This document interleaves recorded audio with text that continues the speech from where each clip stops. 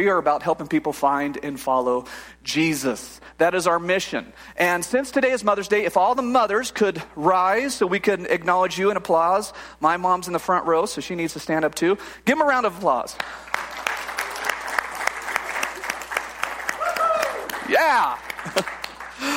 Thank you very much, moms. Fair warning, today is a message that I expect frequent amens. Okay, you need to be talking back to the preacher. Yeah, there we go. There's one. Get them going. If you have brought a Bible with you, open to the Old Testament book of Deuteronomy. Deuteronomy chapter 6, verses 4 through 9 is our text for this morning. A message I'm calling Passing Down Our Faith.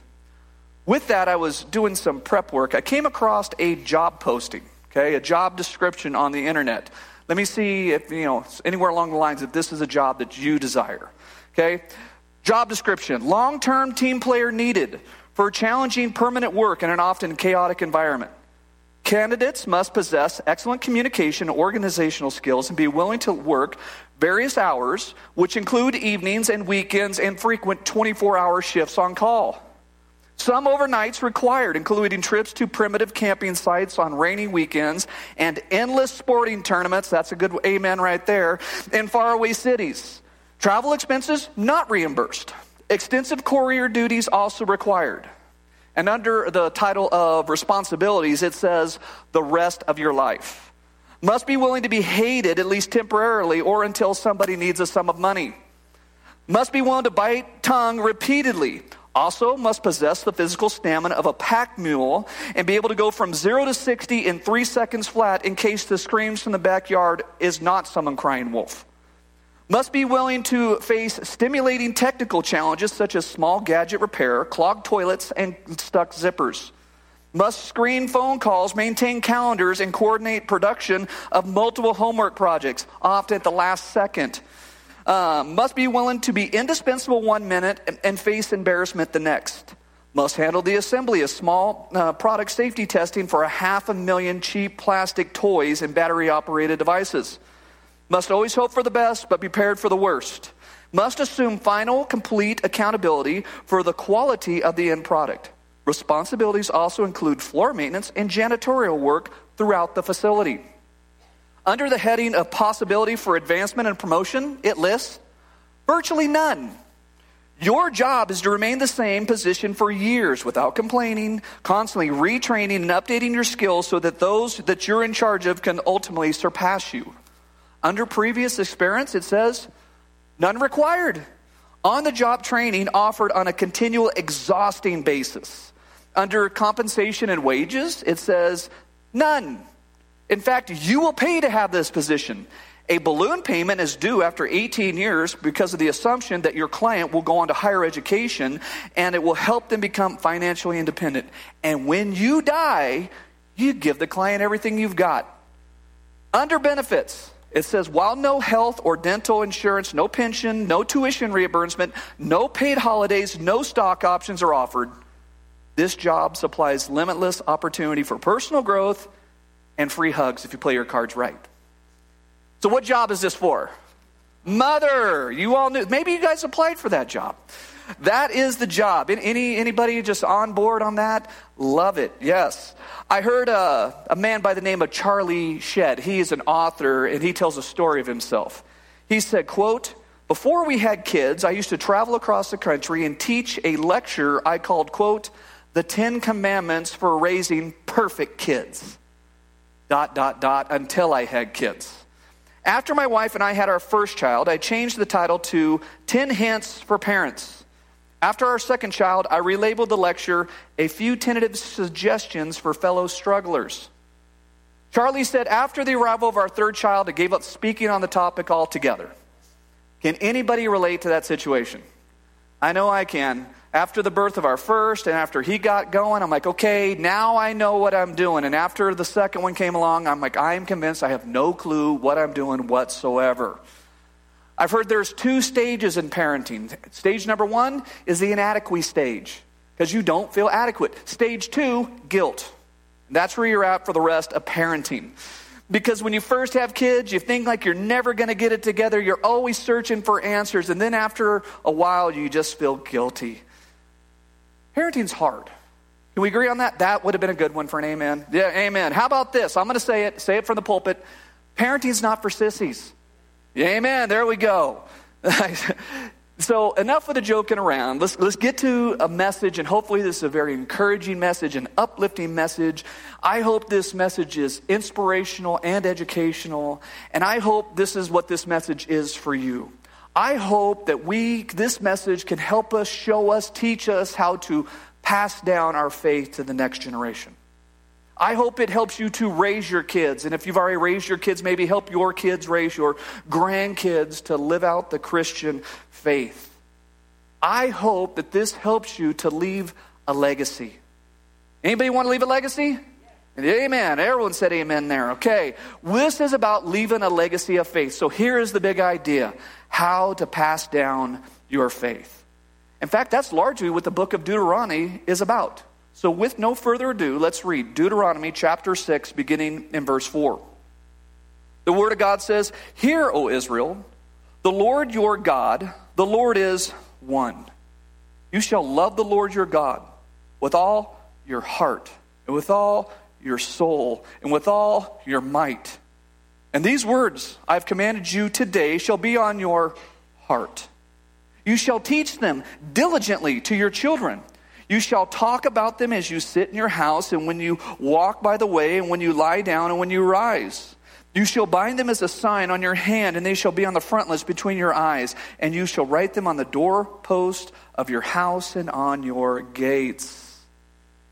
As parents, there is a number of different things we need to be giving and bringing to our children's life if we're going to pass down our faith.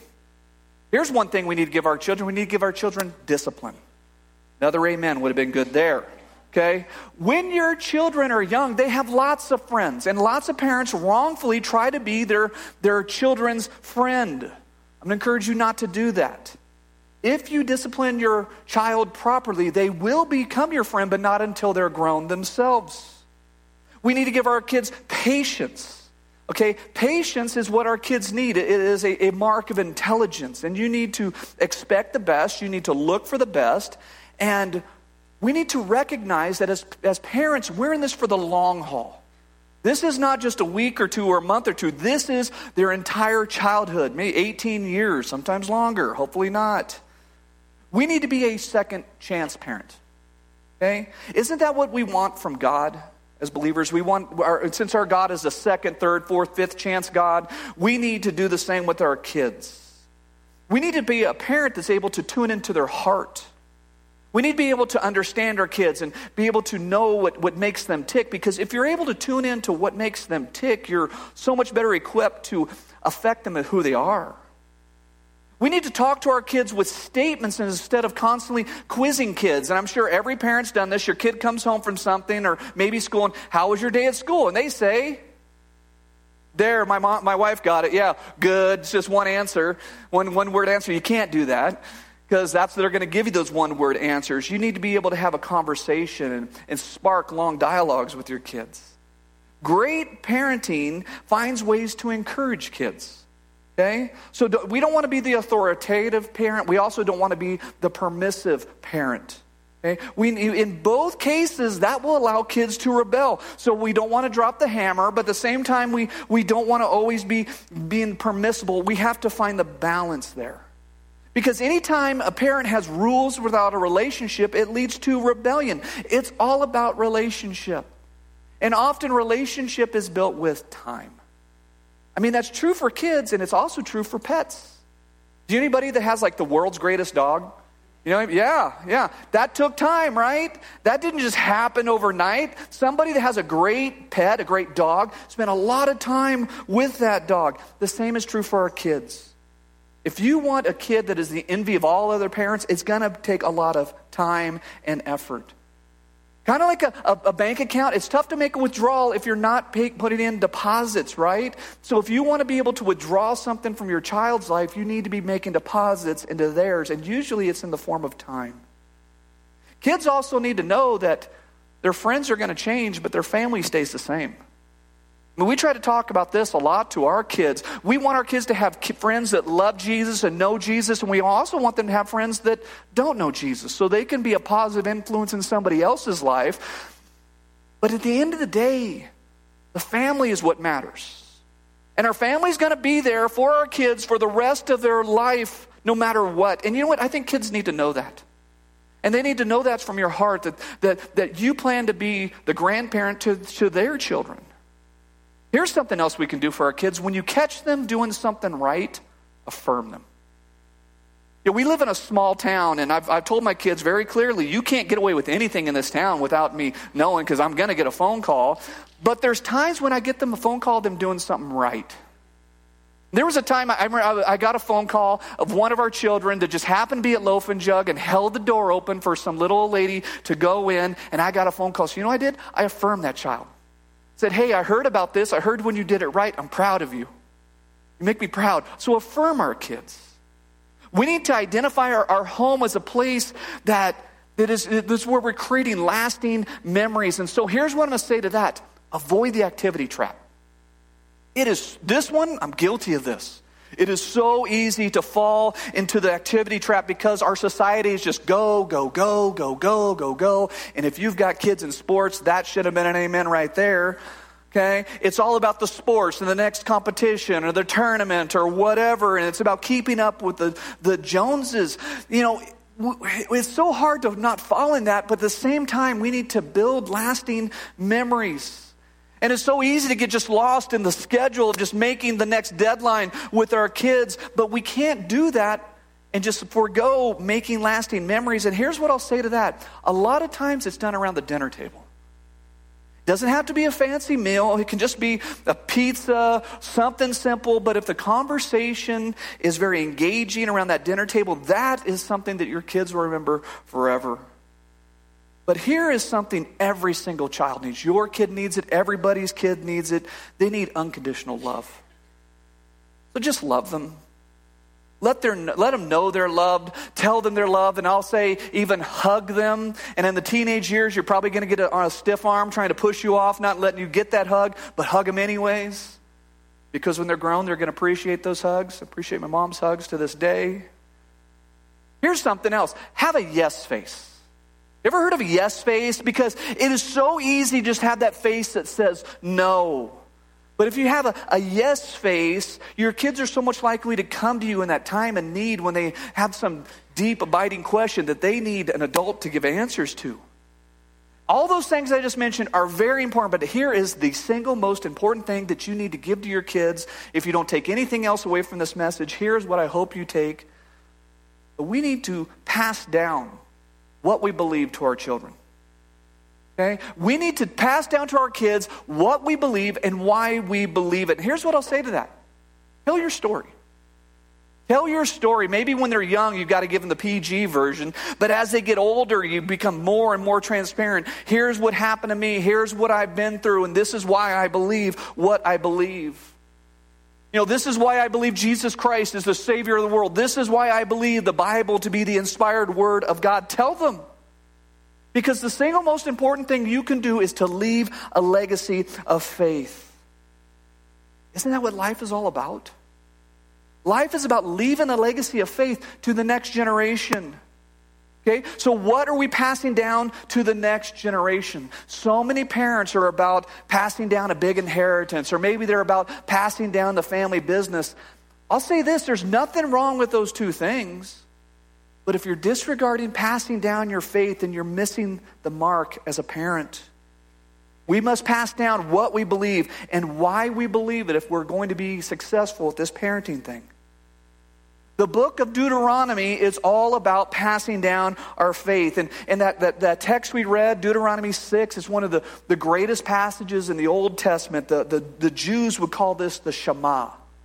And it starts out with, "Hear, O Israel, the Lord our God, the Lord is one."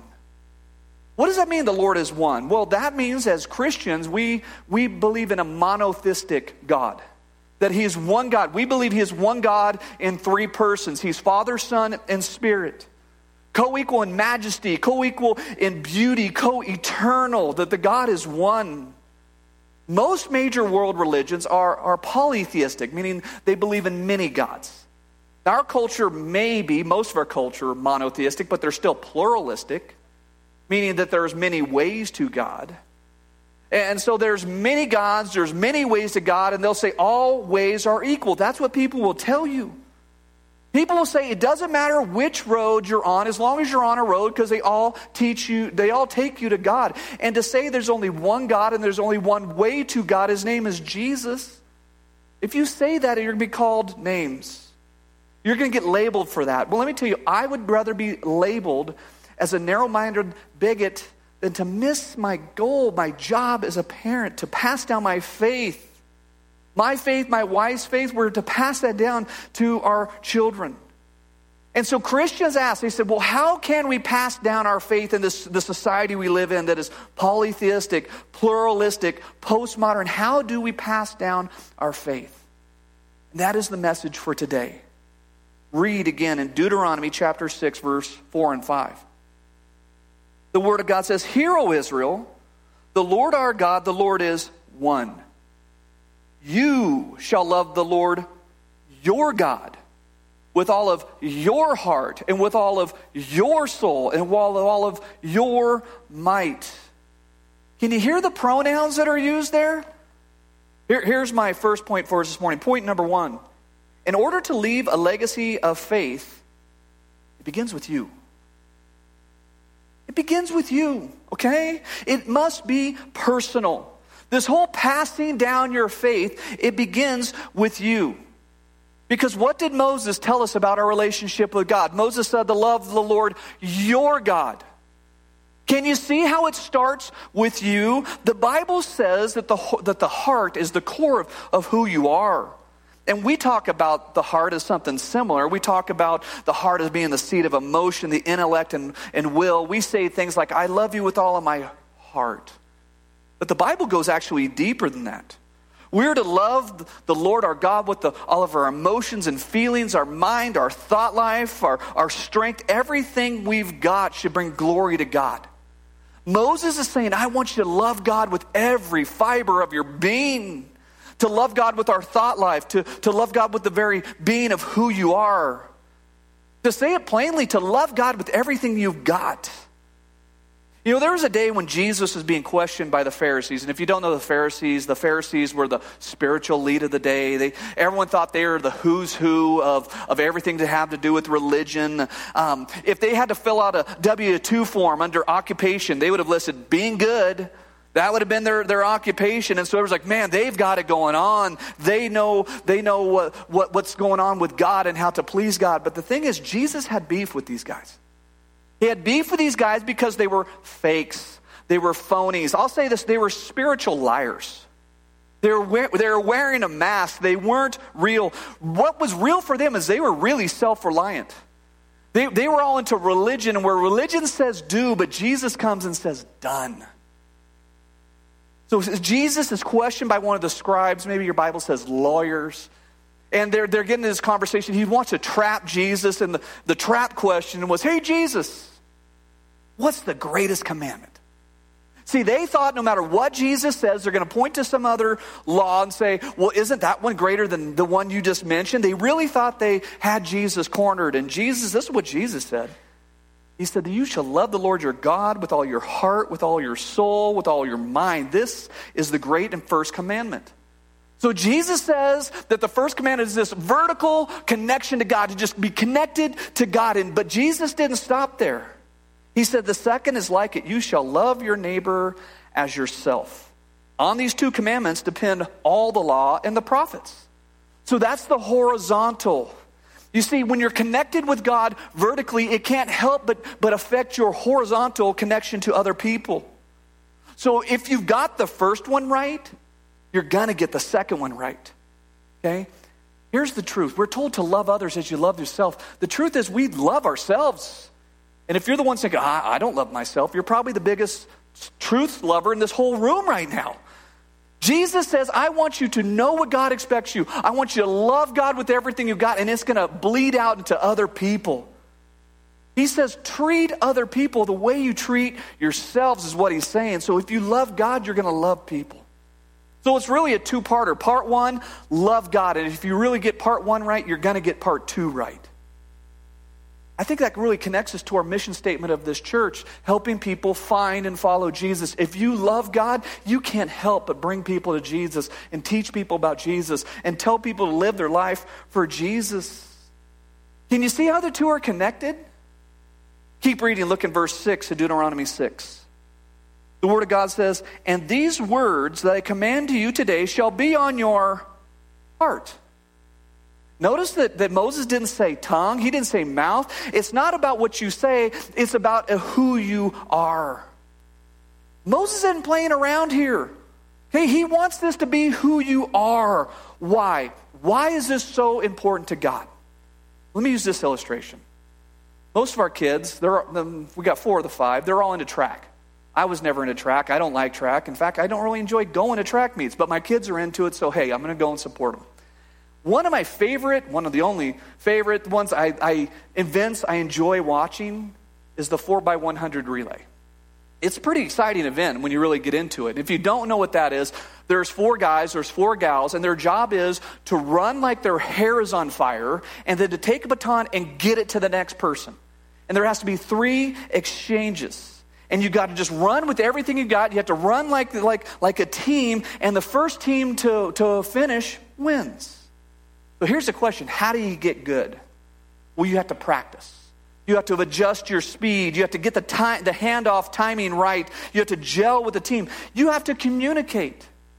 You know, the people up in the stands, you can't see that there's communication going on between the runners, but they're actually talking to each other. Okay? And you have to be intentional. You have to shove that baton into the next runner's hand. You have to get it there. And then also, you're only given so much space or so much time, if you will, to exchange that baton, or you're disqualified. And if you drop the baton, well, then you're going to lose valuable seconds, and then you're going to have to find the baton, pick it up, and begin running. You see, if you don't think through every aspect of the race, you're going to lose. You have to be intentional with the handoff. So here's my question to you, church. What are you handing off to the next generation? Are you intentional about handing off your faith? Because think about it, we're intentional about our education, right? We make sure our kids get good grades, and we're making sure they turn their assignment. We're intentional about that. We're intentional about finances, teaching about money. We're intentional about sports. Holy cow, it seems like our world is revolving around kids' sports. We're intentional about that. We're intentional about character. We're intentional about health.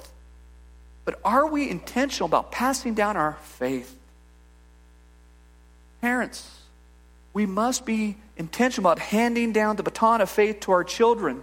Because if you do that, if you are intentional about it, well, then they should be intentional about handing off the baton of faith to your grandchildren. Because in a relay race, it's all about handing off the baton. And every single aspect of the race has to be thought through. Are we intentional about handing the baton of faith to our children? Because think about this. If you're intentional about handing the baton of faith, you can literally change a generation. There can be a generational effect that we can change the world if we pass down our faith to our kids, because then they'll pass it down to your grandkids. Here's point number 2 for us this morning. Point number 2, legacy. You can't hand off what you don't have. Moms and dads, I know this is Mother's Day, but I'm speaking to all the parents in the room. You can't hand off what you don't have. You must first choose Jesus by faith, and then you must choose to follow him. Because here's the deal. If you don't, your kids won't. If you're on the fence about whether you're going to follow Jesus or not, then at best your kids will be on the fence. Most likely, they'll want nothing to do with Jesus at all. We want to leave a legacy of faith, right? You can't hand off the baton of faith unless you have the baton of faith. Abraham Lincoln said you can fool all the people some of the time, and you can fool some of the people all the time, but you can't fool all the people all the time. Here's what I'm going to add to that. You can't fool your kids. You can't fool your kids. Your kids know who you are at your core. They know if you really love Jesus or not. The old do as I say, not as I do, it doesn't work with kids. I remember growing up, one of my friend's dads was telling him not to smoke or drink because he had a scotch in his hand and a cigarette in the other. I was like, little hypocritical. Yeah. We can't be hypocrites with our kids. You know why? Because they know who you are. They know what's in your hand. Why? Because they're looking in your hands. They're watching every single move that you make. And so Moses instructs us to pass down two things. One, a knowledge of God, and two, a love for God. That's what we're to pass down. We're to pass on what God is like, and we're to pass on a love and a passion for God. And so I'm going to step on some toes here. Here we go. You can't expect your kids to love church if you don't love church. You can't expect your children to attend church if you rarely do. You can't expect your kids to be loving church and serving church in the local church if you don't. You can't expect your kids to have a deep, abiding, real sense, love for God if you don't. Because legacies are not formed by words. They're formed by actions. And actions come from your heart. Because what's real is transferable. And it's transferable from your heart to their heart. There's a motivational speaker from way back when, not all that long, but his name was Zig Ziglar. And here's what he said. Quote, children watch what you do more than what you say. Someone has rightly said, attitudes are more caught than they are taught. So here's the deal. We can teach all day. We can use words, and just use lots of words to teach. But if our actions are not matching up with our words, then they're not going to be catching something. So if they're catching something rather than what you're teaching, it's because your doing doesn't match your words. Here's what you do then. Change your actions. Change your actions. If loving Jesus and serving Jesus is the goal, then your kids need to see you do that. Keep reading. Look in verse 7 of Deuteronomy 6. The Word of God says, you shall teach them diligently to your children. And you shall talk about them when you sit in your house, when you walk by the way, when you lie down, and when you rise. Here's point number 3 for us this morning. In order to leave a legacy of faith, it involves teaching. Parents, we have a God-given privilege, a responsibility to raise up the next generation of Jesus followers. Why do I say it's a privilege? Because according to the Bible, children are a gift from God. I know it doesn't always feel like that, but according to God's word, and God's always right there, a gift from God. So parents, here's something we need to know. We don't own our kids. They're on loan to us. So we are stewards of our children. God says, I want you to be a steward. I want you to be a manager. I want you to love that kid the way I love you. And it's a huge responsibility to raise a child in the fear and admonition of the Lord. There was a survey long ago, a number of years ago, from England. And it said in 2006, only 35% of adults believed in God. That same year, 22% of teens believed in God. If you back up to 1950, over 40% of the population in England went to church. Fast forward to 2006, only 3% claim to attend any church. You see, what happens is one generation is half-hearted, the next generation will be no-hearted. If we don't love Jesus, the generation coming behind won't. And so often I could hear Christians saying, it's not going to happen here. It's not going to happen to us. It's not going to happen to Crosspoint. Let me tell you, it happened to Israel, didn't it? If it happened to God's chosen people, don't think it can't happen to us. In the Old Testament, there was Moses. Moses handed the baton of faith to Joshua. Joshua was a mighty man of God. He was put in charge. But the Bible said he died and then something tragic happened. Read in Judges chapter 2, verse 10. It says, and all that generation also were gathered to their fathers. And there rose another generation, listen to this, after them who did not know the Lord or the work that he had done for Israel. They didn't know. They didn't know everything God had done. How could you not pass on the great things? Verse 11, and the people of Israel did what was evil in the sight of the Lord and served the Baals. Verse 12, this is one of the saddest text anywhere in the Bible. Verse 12, and they abandoned the Lord. And the God of their fathers who had brought them out of the land of Egypt. They went after other gods from among the gods of the people who were around them, and they bowed down to them, and they provoked the Lord to anger. So here's what happened. Joshua's generation dropped the baton. Didn't pass on the baton of faith. They didn't know the works that Israel had done from. They didn't tell the kids about how Moses went to Pharaoh, who was the most powerful man in the world at the time, said, let my people go. And they didn't know about the parting of the Red Sea. They didn't know how Israel walked across on dry land.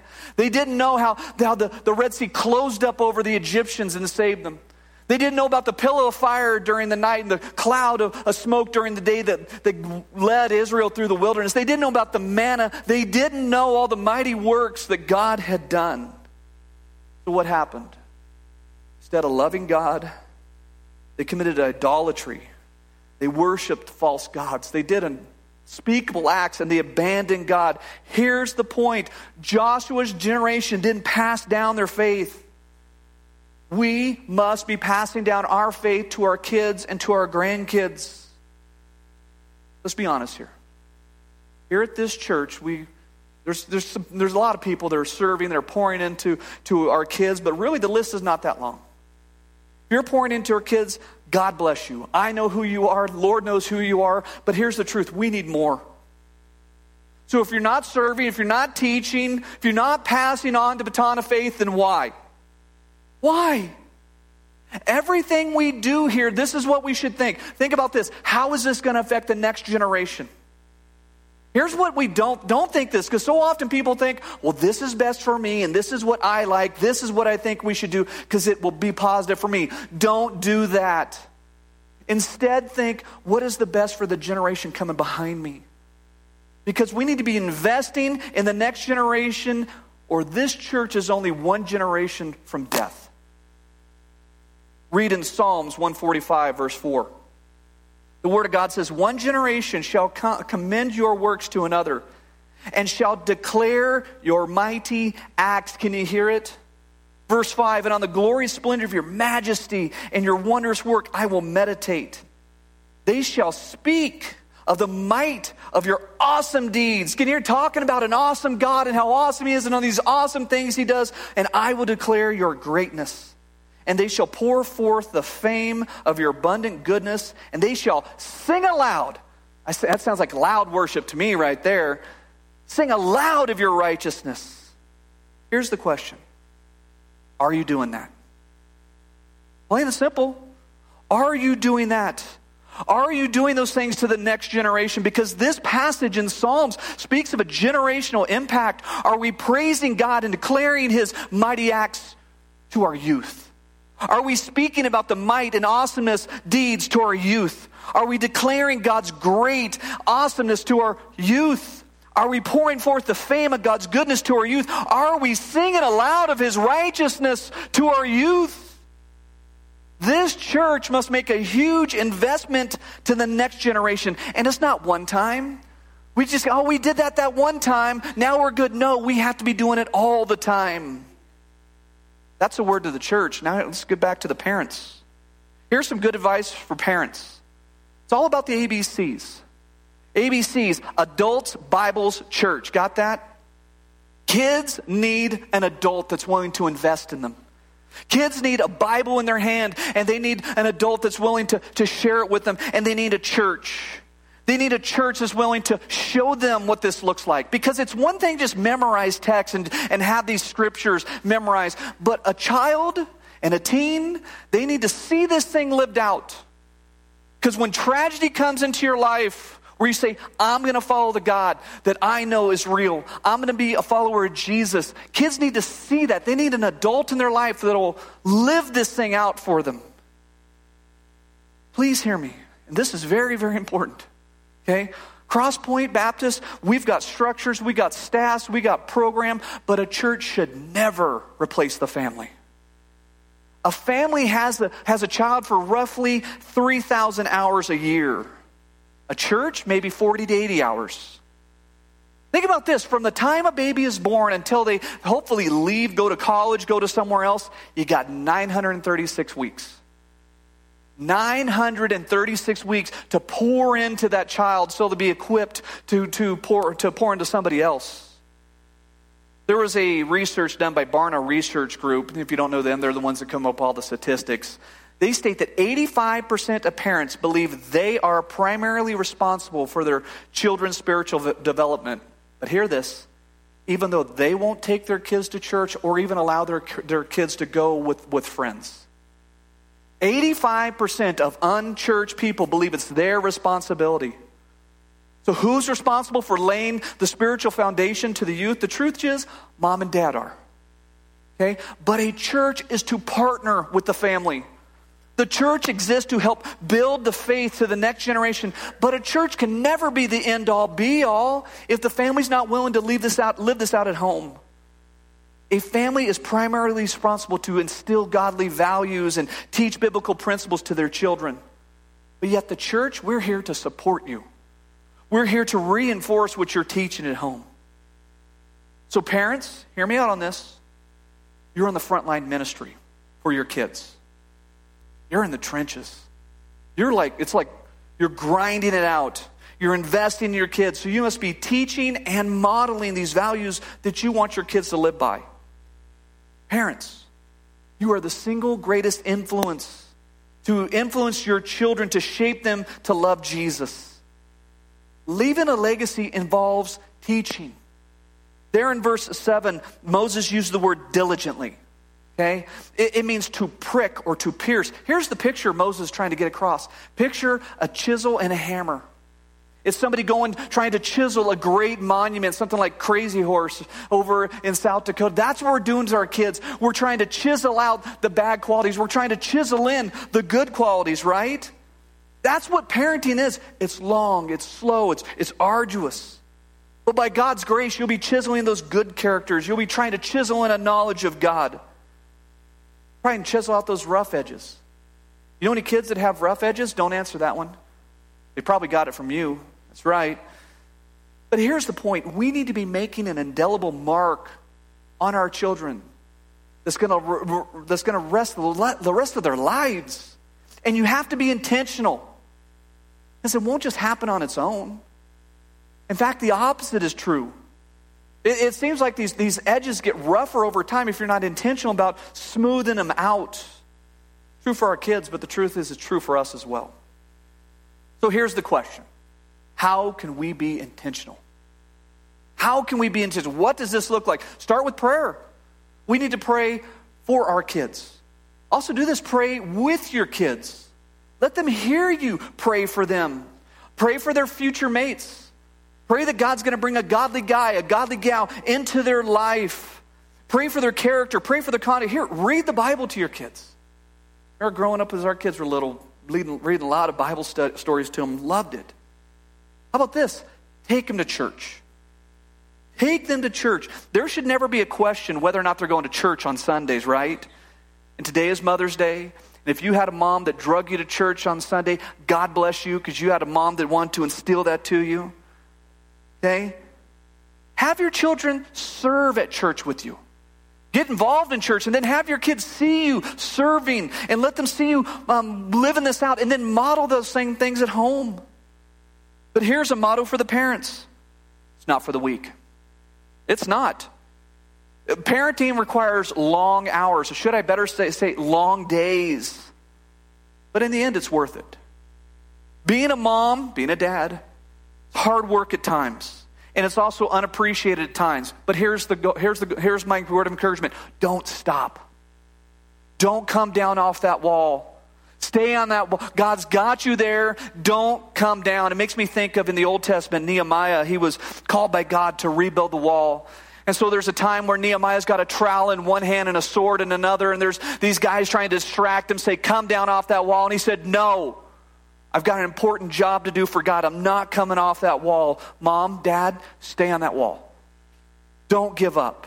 Don't come down. Don't stop. You're doing a great work.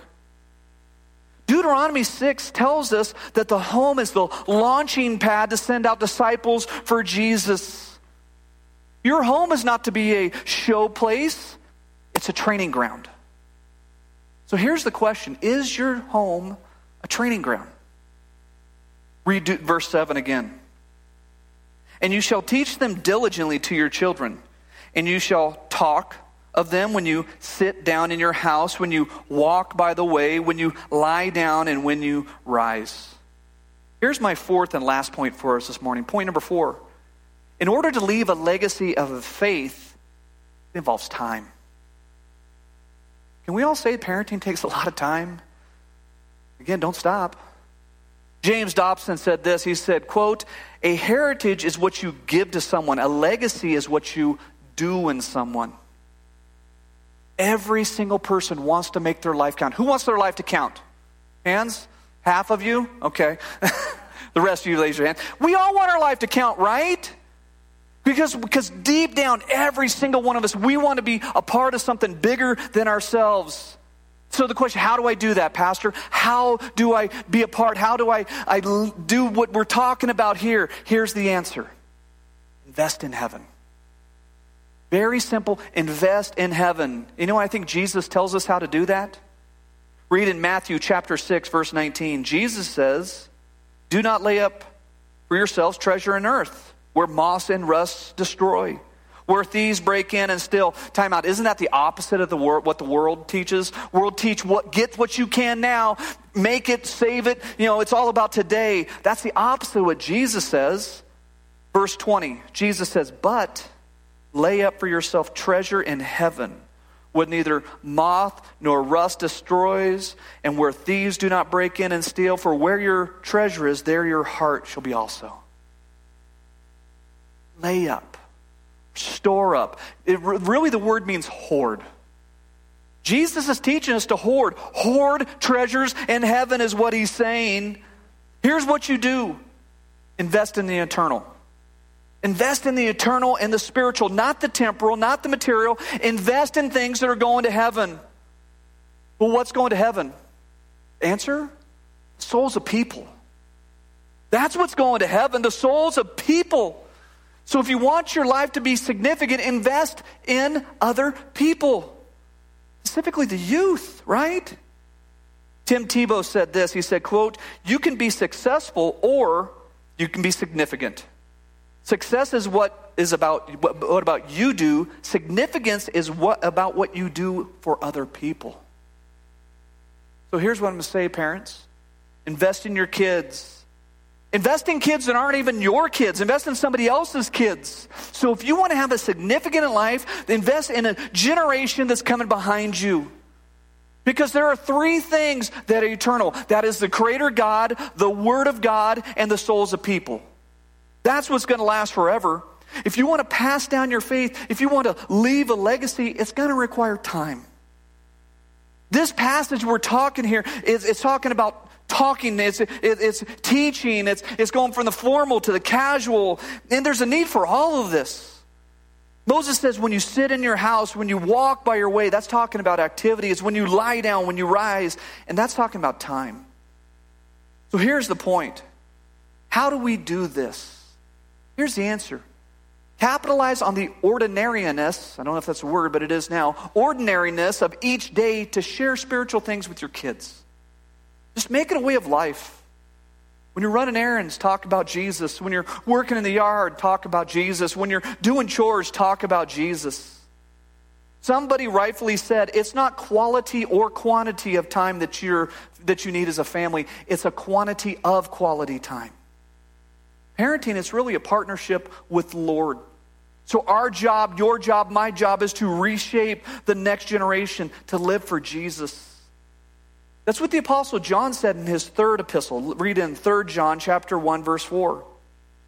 He said, "I have no greater joy than to hear my children are walking in the truth." John just wants to teach people about Jesus and see them live for Jesus.